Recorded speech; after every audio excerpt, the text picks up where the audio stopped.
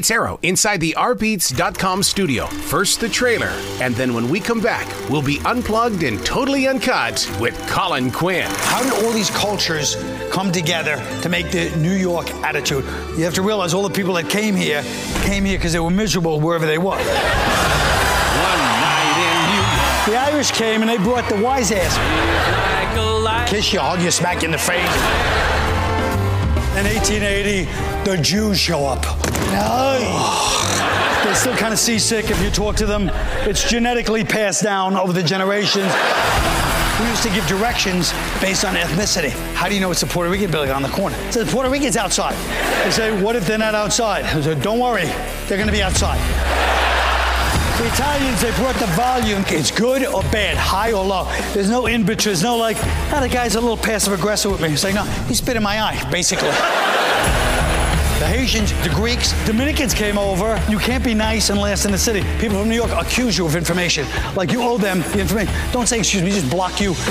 Where'd you get the ice cream? And then if you tell them, they want a review. You're like, over there, is it good? Good morning, Colin. How are you doing today? Fine. How are you? Doing very well. Dude, you have to be proud of this project because this is the kind of stuff that people are going to say, man, he's pulled off something that only an Eddie Murphy can do because this is the stuff that's going to have longevity to it.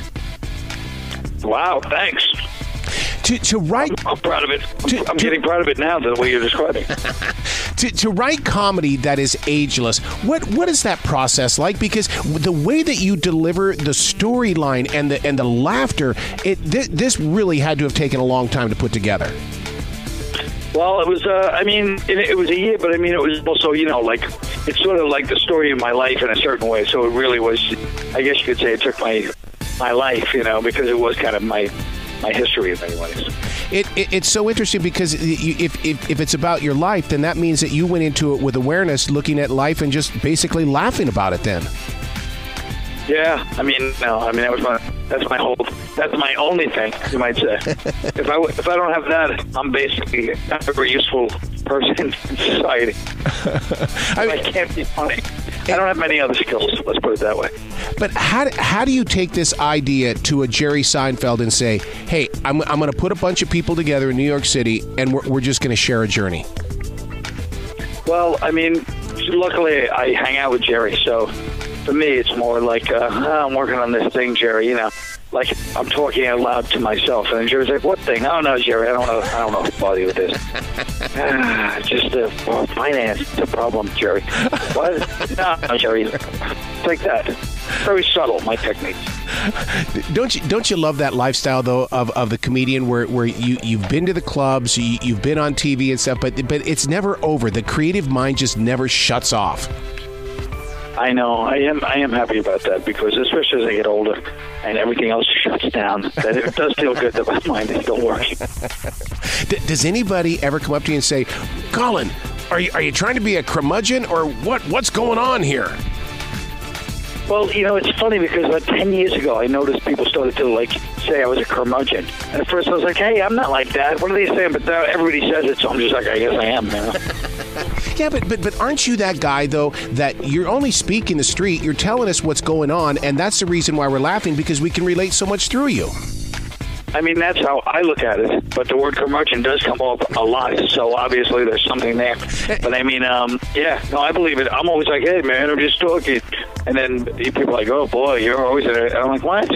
No, don't see me that way. But you know how nobody can really see themselves the way they are. That's how life is. Half of them can't even spell curmudgeon. That's right. After you take a bunch, like, oh, what are you trying to be all intellectual? You're like, oh, Jesus. You know what's going to happen? People are going to be going to Netflix to watch this, and they're going to want to see you do it live. Are you going on tour with something like this? No. I'm on my next show now. I already did that. I'm going to my next one. That is so funny that you bring that up because yesterday I was with Nick Mason of Pink Floyd, and I asked, do you ever get memories from your songs? No, I'm already on to the next project. How do you live that lifestyle? There's one difference between Pink Floyd and comedians, and I'm straightening those musicians out right now. The difference is when they go on stage, people want them to play all their old hits. When we go on stage, When Pink Floyd plays "Have a Cigar," the audience doesn't go, "We heard that one already. Yep. We heard it. What else you got? What's new?" They want to hear it. So tell him I don't want to hear anything. So you basically, you're like... Yeah, I have a promotion. I even yell at Pink Floyd. But you're a visionary, though. It's almost like that you've got to live in the future so that we can catch up to you. Yeah, you do. If you're a comedian, you have to really, you can't play games your whole life. You have to write constantly because you don't want to be the guy that's doing like an old Donald Trump reference where you're talking about Donald Trump, but it's something from like 6 months ago, but you just updated it for the election. You know what I mean? Like, you have to really, you can't just play games, you know? You can't be like, because you will get left behind, which is a good thing, you know? It's a survival game. But you do get left behind if you're not constantly trying to come up with something original, you know? Isn't there a side of you right now that's looking at the politics going, I can't do the politics thing because people are just tired of it right now? Yeah. Well, I mean, it depends how you do it. It depends where you're coming from. You know what I mean? Like, if you're coming from a place of preaching at people and scolding people, which I've seen a lot, then it's like, yeah, guess what? People don't want to hear from you. People don't want to be lectured by somebody. They want you to be funny. And if you can be funny and talk about what you feel like talking about, that's great. But if you can't, then, in my opinion, you're misrepresenting yourself. You're acting like you're a philosopher instead of a comedian. I love listening to you share stories because right away I've got all my New York family friends going. It's like you speak the way they speak. What is it about the Big Apple where it definitely it's not on the inside? It's surface level, except for me. Wait, it's what surface level? What's that? It's surface level, just accept me for me. That's one thing I've always loved about the New York accent and attitude. It's like, look, this is the way it's going to be. Right. Yeah, it's definitely changing. You know, I feel like nowadays people are getting very, very cautious. Like, I think I say that in the show. But I mean, but yeah, it's definitely, that's the charm of it. It's sort of like blurting out how you feel. So none of the usual, none of the people trying to be like, trying to be like sensitive, you know. And it's not like people were unfriendly there. They were just very abrupt, you know what I mean? And like you said, it brings out honesty, which you don't see a lot of now, you know. And that's what's so cool about just walking around the city is that I won't do the train or the subway because I want to hear people. It's a Mark Twain thing. He said in his 100th anniversary book, share your accent so people can grow with it. Wow. I wish I had that quote for my show. I would have put it in. So now, when maybe accents so people can grow with it. I love that. And all of a sudden, even as a writer, because I know that you did the book Coloring Book, even as a writer, are you the same accent as you are on the stage, or is that writer a different voice inside your head and heart? No, it's the same. It's really the same because a lot of that stuff, the Coloring Book became New York Story, so it really, it's a good question, but it's exactly, in some ways I just take the right, like comedians are always like, oh, I wish I could put that on my act. You know what I mean? So even when you're writing anything else, like, that'd be a good joke. So how much has Twitter speak affected you as that writer and as that comedian? How much what? How much has Twitter speak? In other words, 140 characters. If you go 141 characters, people tune out. That's a whole different ball game with me. Twitter, I'm just basically a soccer mom. All I'm trying to do is infuriate people and ruin their day. But because even when people catch you live, they're only picking up part of the story. What do you do as that one person to keep them ignited and basically engaged? On Twitter? No, in just in everyday life. You can see. It's like when I do lectures and stuff. They'll dive out in a heartbeat, and it's like, God dang it! Come on, pay attention. We're giving you good information here. Yeah, no, you really have to. You're right. It's one of those things where you can lose people in 2 seconds, and you almost have to take it. Like when I first started, you'd have to try to be more energetic, but now you almost. That was a mistake when you're young. You don't realize that you don't have to take it up. You almost have to take it down. And just be calmer and quieter. And then they're like, wait a minute, maybe this is something.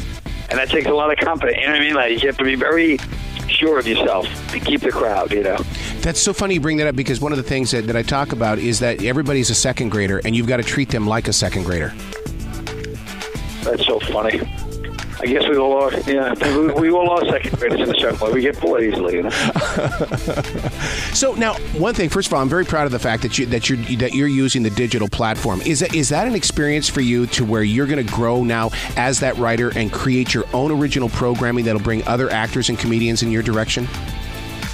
I mean, if I could make that show, cop show, if I could keep doing that show, I would love to do that, of course. And all the comedians come on it, I mean, I would love to, it's so much fun for me. Because, I mean, it's such a wide open space right now, and so many people have said it's the golden age of television, and that's where I lean on people like yourself who've got the balls to go out there and write original programming and not be afraid of taking a chance. Yeah, well, I mean, I get so annoyed. I mean, I'm not a guy that wants to be on TV and other people's stuff. I've never been like that. And it's cost me, but it's like I understand why. I'm not an actor in my heart of hearts. You know what I mean? I'm more of a comedian writer. I'm just not an actor. And yet I don't have any desire to be in any movies or anybody's TV shows. Just my own stuff.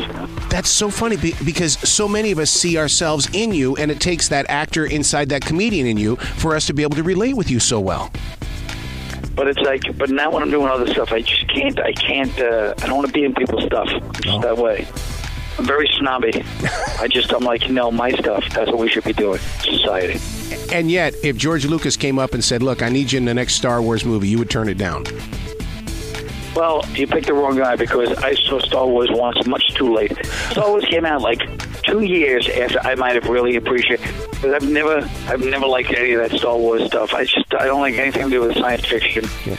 And I thought it was real science. I remember some guys I worked with on SNL were making fun of me.